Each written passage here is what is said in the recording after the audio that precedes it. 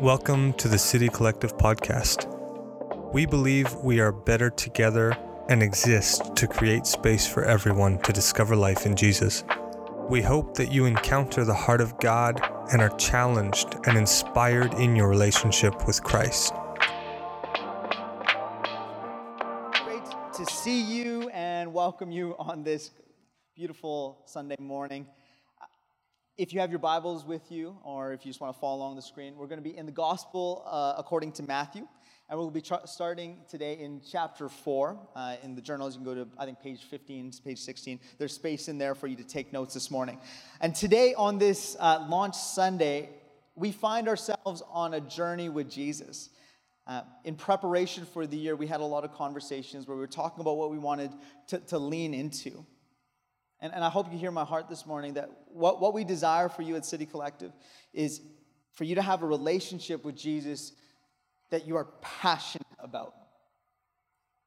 That's more than just a ticked box, but it's something that's meaningful and centered in your life. We desire for you to know Him in everything that you do, and for you to encounter the presence of God, not just here on a Sunday morning, but in everything you do throughout the week. And the reality is, all those different things, they take time.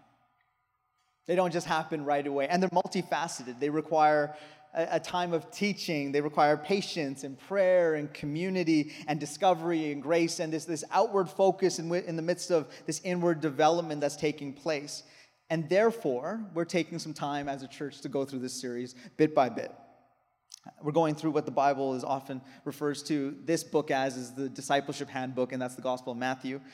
And so the first 2 weeks of this series, we were in Matthew chapter 3. If you want to catch up, it's on YouTube, podcast, whichever is your favorite platform. And this week, like I said, Matthew chapter 4. And so we're going to read together the first 11 verses. Perhaps you have heard this story before.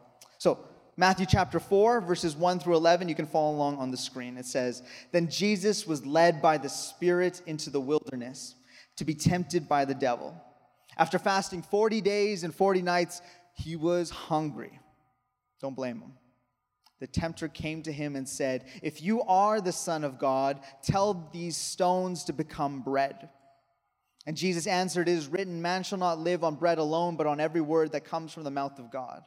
Then the devil took him to the holy city and had him stand on the highest point of the temple. 'If you are the Son of God,' he said, 'throw yourself down, for it is written, he will command his angels concerning you, and they will lift you up in their hands, so that you will not strike your foot against a stone.' And Jesus answered him, 'It is also written, do not put the Lord your God to the test.' Again, the devil took him to a very high mountain and showed him all the kingdoms of the world and their splendor. 'All this I will give you,' he said, 'if you will bow down and worship me.' Jesus said to him, 'Away from me, Satan, for it is written, worship the Lord your God and serve him only.' Then the devil left him, and angels came and attended him." Well, summer 2022 has come and gone. I hope that you had great moments in the midst of it.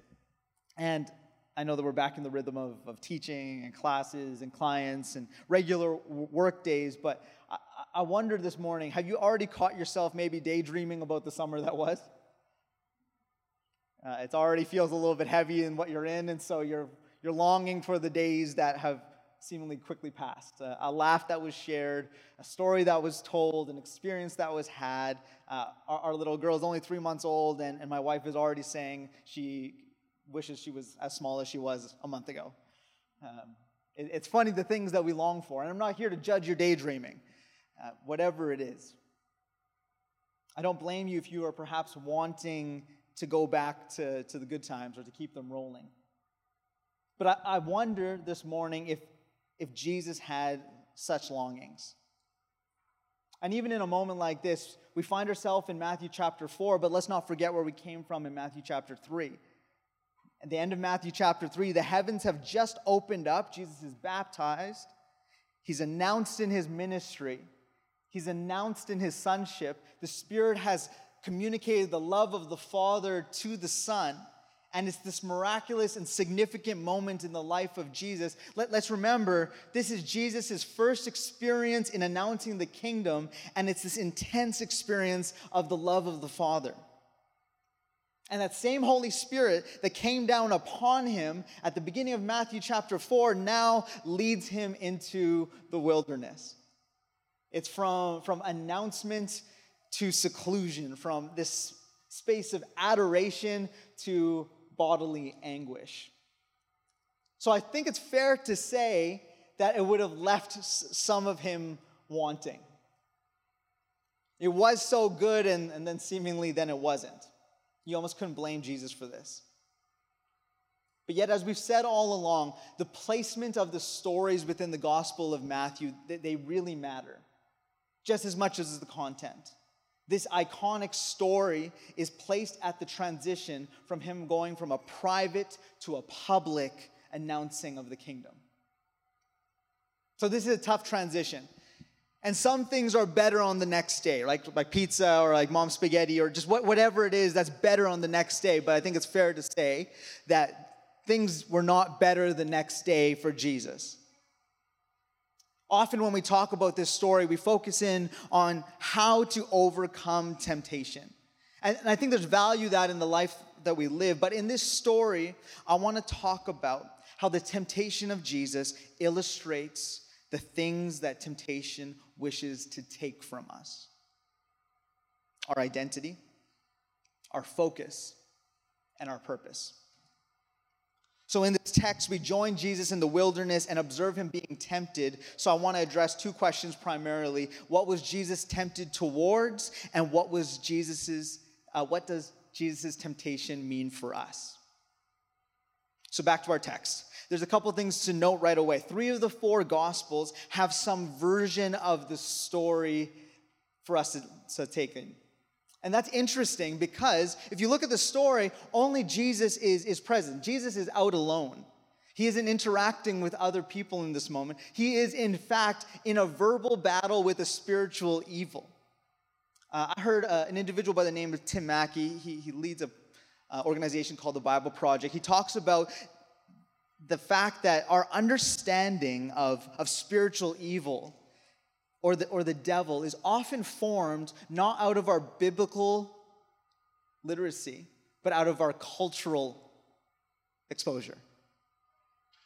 And this is not isolated to our here and now. This has been throughout history. When you look at the way that this story is depicted in art throughout history, you see the way in which culture looks upon the devil. You see gargoyles at one point, you see angels at another, and you see devils with all red holding a pitchfork in another situation.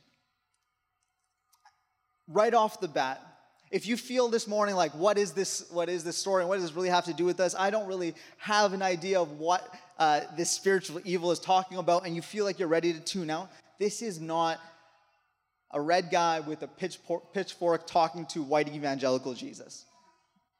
This isn't that. This is Jesus' first foray in the purpose that he came to complete. Even the language of Satan, it isn't a proper name. Rather, it's a title meaning adversary or opponent. And in this conflict, therefore, in this temptation, we have the question, what is Jesus tempted toward? So let's go back to the scripture. The very first temptation says, the tempter came to him and said, if you are the Son of God, tell these stones to become bread. And Jesus answered, it is written, man shall not live on bread alone, but on every word that comes from the mouth of God. There's lots of talk about bread in the Bible. Number one reason why it's in the Bible, because bread is delicious. Theological fact. And apologies for all those who are gluten intolerant in the room. But here's what's actually happening. Jesus is publicly declaring himself as the Son of God. The Spirit communicates the love of the Father to the Son, and then the Spirit leads him into the wilderness where Jesus fasts and is hungry, and the very first thing that the tempter says is, if you really are the Son of God. What is the tempter questioning in this moment? What is the challenge that Jesus is facing? His identity as the Son. And I find it fascinating for us as followers of Jesus, and especially if this has been a newer decision for you in your journey of faith, the temptation that we often face, and we face early, is a questioning of our identity. Here's the thought for you this morning. I mentioned that Jesus is all alone in this moment. And this is what we know about the biblical text. All of the stories from the Gospels are from firsthand witnesses. But that couldn't be actually the case for this one. Instead, what we're actually assuming is that this story came from Jesus himself. At some point, Jesus had this experience of struggling and wrestling with his identity, and he wanted his disciples, his followers, to know when you step from the water into the wilderness, the first attack upon you will be a questioning of the identity that I've placed within you. Because if evil can get at your identity, that doubt is a seed that can split us wide open.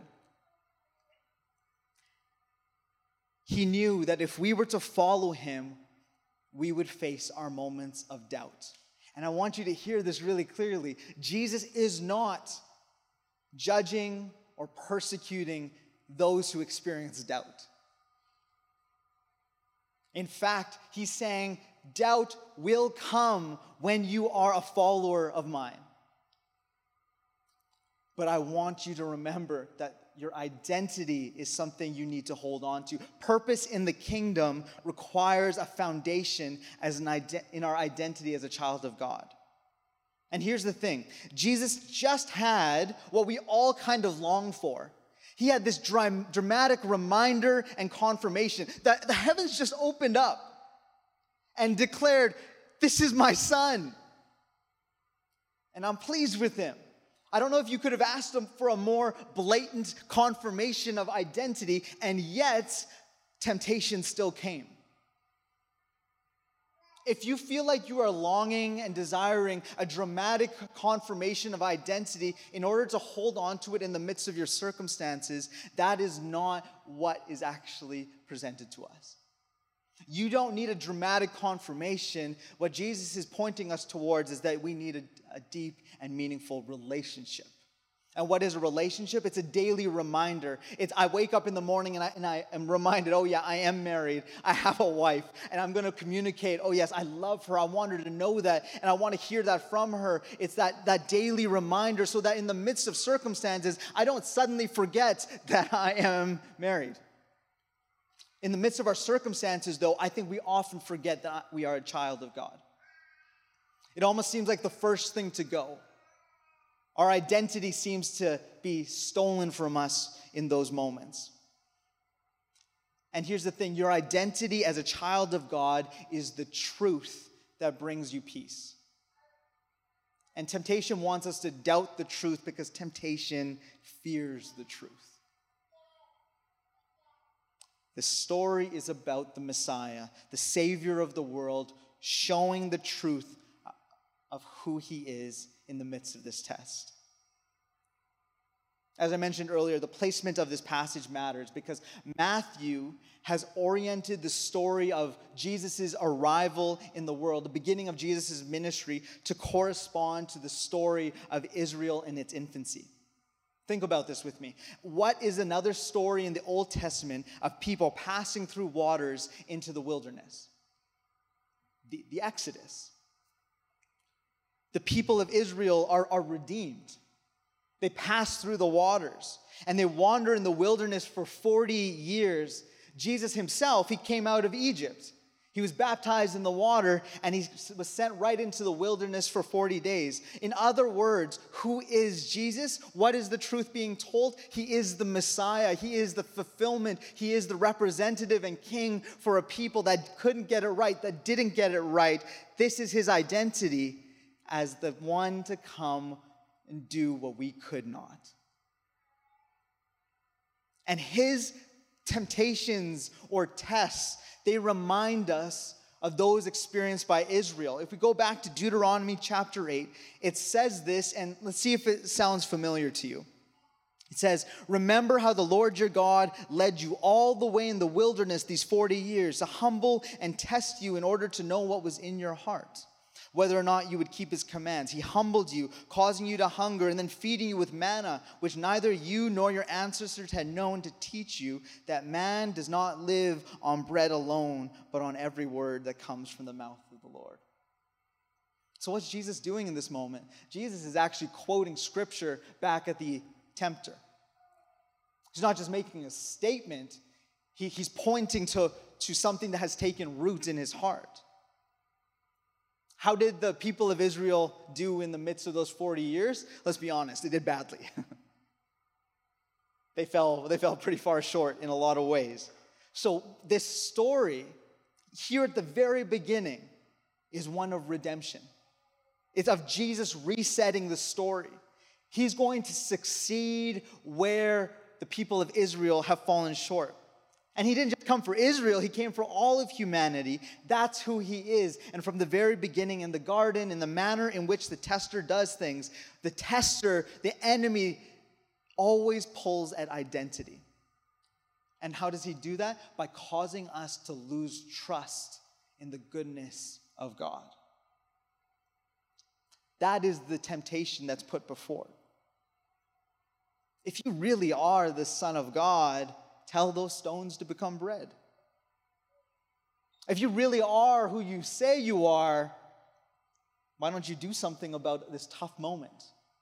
He's actually trying to point at the circumstances around Jesus to make him falter. He's trying to undermine the Son's trust of the Father. Clearly, the Father must not have your best interests at heart. Have you ever felt that feeling? You're in the middle of your circumstances, and you might know who God is. You might have committed to your life. You might have shown up on Sunday and put up your hands, and then the circumstances come upon us, and we think to ourselves, man, does God really have my best interests at heart? That moment of temptation is actually meant for us to question our identity. Because if we believe we are a child of God, we believe that we have a good Father who has our best intentions at heart.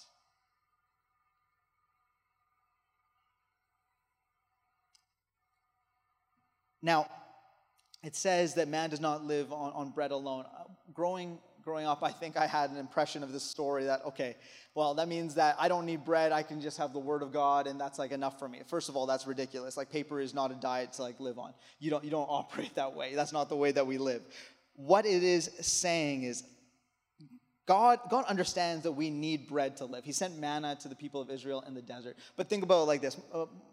My wife and I, one of the things that we like to do on date night is go to nice restaurants, and whether it's here in the Fraser Valley or going out to Vancouver. And one thing that we always kind of rate and scale and critique is that we always look at what the bread basket that comes out before the main meal, right?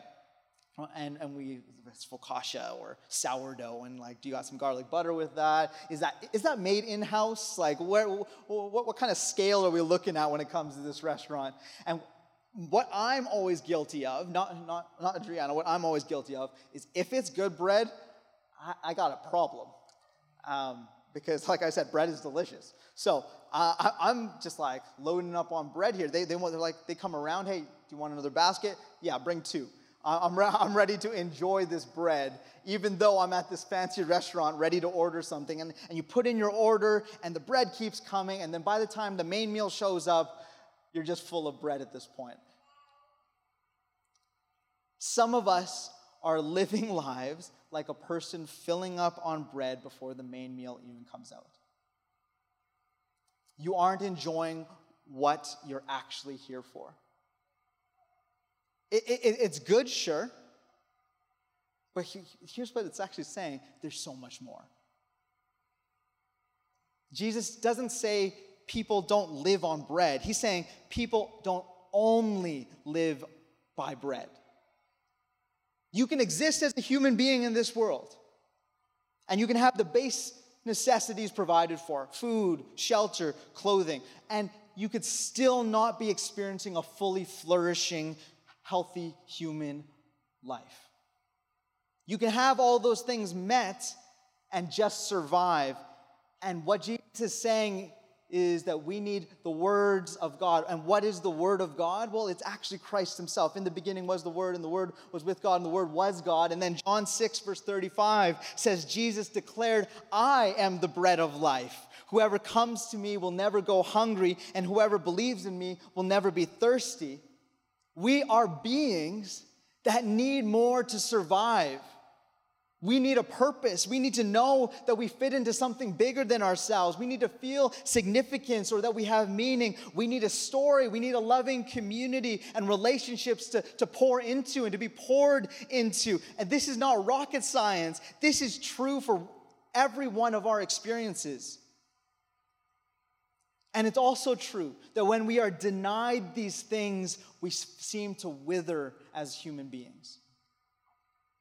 So what Jesus is saying is, yes, of course human beings can live on bread, but to truly live, we need him. My life has meaning because of the word spoken to me. The confirmation of the water for Jesus was enough to sustain him in the wilderness. Because it helped him hold on to what? His identity. His identity in the midst of the circumstances. So the tempter is rebuffed. Tries again, round 2.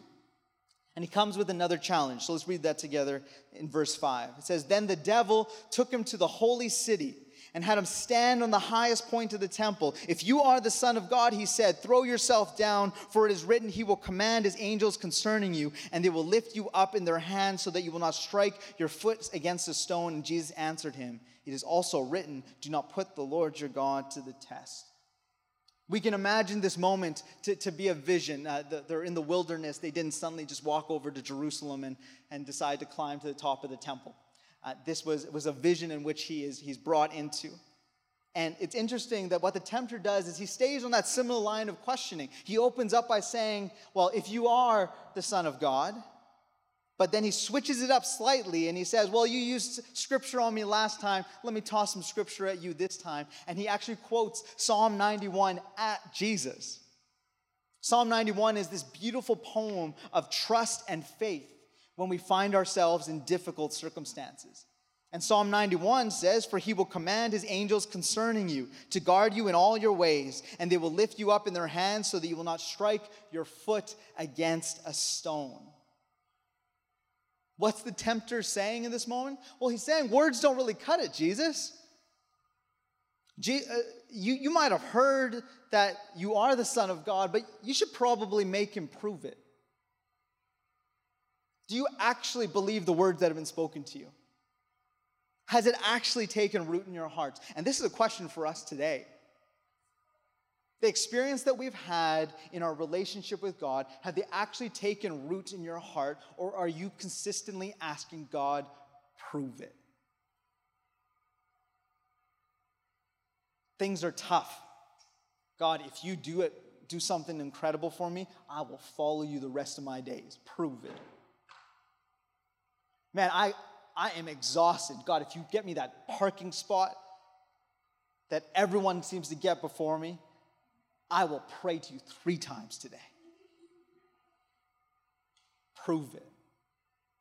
It's this genie in the bottle type stuff. If God gives me this promotion, then maybe I'll start to actually be generous. If God somehow makes a way for me to find that special someone, well, then I'll actually pray when I go to bed. And we start to orient ourselves around these tests and deals with God. Have you ever done that? I know I have. We put God to the test. And the problem with doing that is this. We are indirectly saying that we don't trust the character of God. We're saying we don't trust the promises of God. And one of the most dangerous elements of testing God is the amnesia that accompanies it. Demanding God to do something often distracts us from what he's already done. Demanding God to do something often distracts us from what he's already done. And the reality is, Israel did this on repeat. How many times does God show up? And how many times do we hear them say, we should go back. We should go back to Egypt.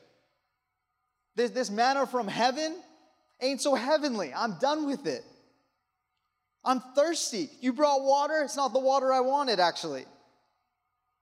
On repeat, they seem to get so distracted that they lose their focus. But where Israel falls short, Jesus doesn't take the bait. But rather, he answers the tempter's scripture with scripture himself. And he goes back to Deuteronomy chapter 6, verse 16, where it says, do not put the Lord your God to the test. He just quotes scripture back at him. Jesus is saying that to put God to the test is to put God in my service, and that isn't the way my relationship works with him. In fact, the Son trusts the Father and doesn't make him perform tricks. So what does the tempter do then? The tempter tries one final time. It's like round 3, I'm gonna knock him out. I'm gonna make this happen. And he says this, the devil took him to a very high mountain, showed him all the kingdoms of the world and their splendor. All this I will give you, he said, if you will bow down and worship me. Jesus said to him, away from me, Satan, for it is written, worship the Lord your God and serve him only. Now notice, we saw the tactic of the tempter the first 2 times, the question, the identity of Christ. He's kind of given up on round 3. He's like, okay, he gets it. He knows who he is. And so he just simply makes a bold offer. And on first read, I would say, it would seem like it's easy to say no to this. Unless you're like living in the lower mainland and like real estate's a high value and like you want to get that condo in Vancouver and like that, you would consider it. But what is he actually trying to present to him? The tempter is trying to pull at his identity, distract his focus, and now he's appealing to his purpose. Because what's he offering? Authority, power, rule, kingdom. Is Jesus a king? Yes. Is a time coming when Jesus is to be given all authority? Yes. Scripture says all authority on heaven and on earth has been given to me. But when does this happen? After the cross. So what is this temptation? It is to deny his sonship and forego the cross. To achieve the ends without the means. The temptation is to skip to the good part. And how often do we face that? We can see the process in front of us, and it might look shiny in the distance, but we think to ourselves, man, what would I do if I could just skip to that? But here's the thing. Jesus came to deal with evil on a very personal level and at the root of the kingdoms of the world. And therefore, this is no small thing that the tempter is actually trying to do. In fact, I would say that Jesus gets a bit emotional here. He gets a little frustrated, a little upset. He doesn't take the bait. Rather, he just says, get out of here. Because Jesus would have nothing to do with compromising who he is or what he came to do. And the Bible is telling us is that there is a reality of evil behind and working in this world. That's why the tempter is able to offer this. But Jesus didn't come to simply establish a kingdom. He came to defeat evil, to bring humanity, you and I, back into right relationship with God. No wonder he's fired up, because this is about you. This is a temptation for him to forget about you and think only of himself. No wonder Jesus gets a little fired up, because this is about the children of God. He knew his identity, and here's the thing, he knows your identity. And he refused to compromise your identity for his own personal gain. That was the temptation placed before him. And that's why his response is so strong. And this response happens again for Jesus. Matthew 16, verse 21, Jesus is explaining to his disciples that he has to go back to Jerusalem, that he has a work that he needs to be done. And then Peter, of all the disciples, pipes up and he says, no, you shouldn't go back. I don't want anyone to harm you. Nothing's going to happen to you. And misguided, though maybe well-intentioned in that moment, but Jesus' response to him is the same response that he gives in the wilderness. He says, get out of here, Satan. This is a very emotional, visceral response from Jesus. You have no clue what this is about. Because Jesus comes as the king. What is the wilderness test about? It's about Jesus' identity as the Son and a commitment to become a completely different kind of human being than you and I have become. It's Jesus' identity as Son and as Savior. And Jesus, he passes all these tests and temptations that Israel couldn't. Jesus does what we could not. He says to the tempter, get out of here. And what does the devil do? He's gone. It's over. The victory over evil that would take place at the cross is announced in the wilderness. And here's what's interesting. Every time spiritual evil shows up again in the ministry of Jesus, I've heard a quotation that says, these forces of evil wear faces of defeat. Does evil still influence the world that we're in? Yeah, we just got to turn on the news. But we're asked to consider the fact that Jesus has power over evil, and that regardless of whatever circumstances we might find ourselves in, our identity as children of God, our focus in who he is and why that matters, and our purpose as participants in his kingdom does not change. What does this mean for us? It means that being a disciple of Jesus may be looking like going into the wilderness,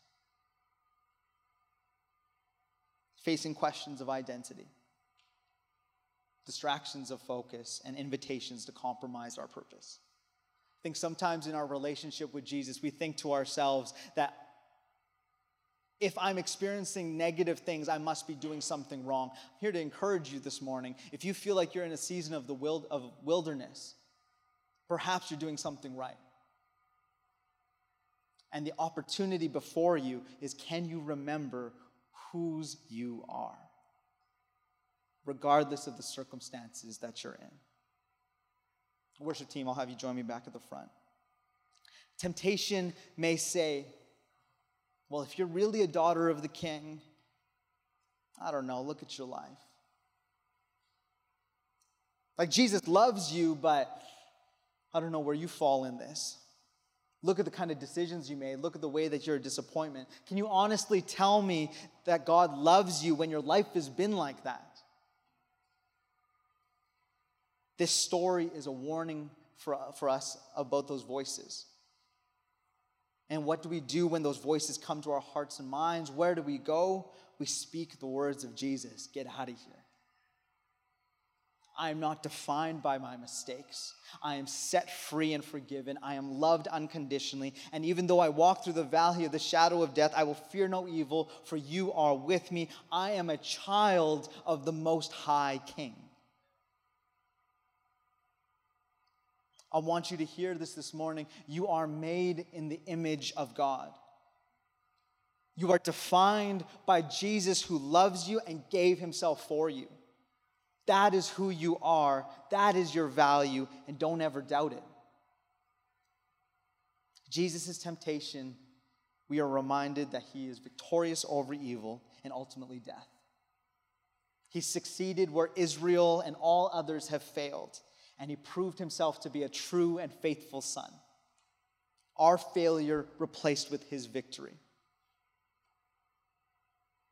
Temptation wants to take away your identity, your focus, and your purpose.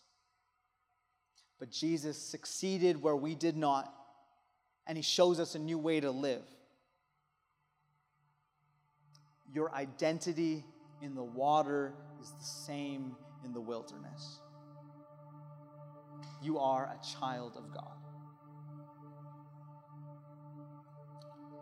So as we close this morning, as we enter a moment of response, I want you to think upon a couple questions. Are you living on bread alone? Are you making space for the fullness of life in the Spirit? Are you putting God to the test, demanding God do something and distracting you from what he's already done? And are you compromising the process in your purpose? To whom have you actually bowed?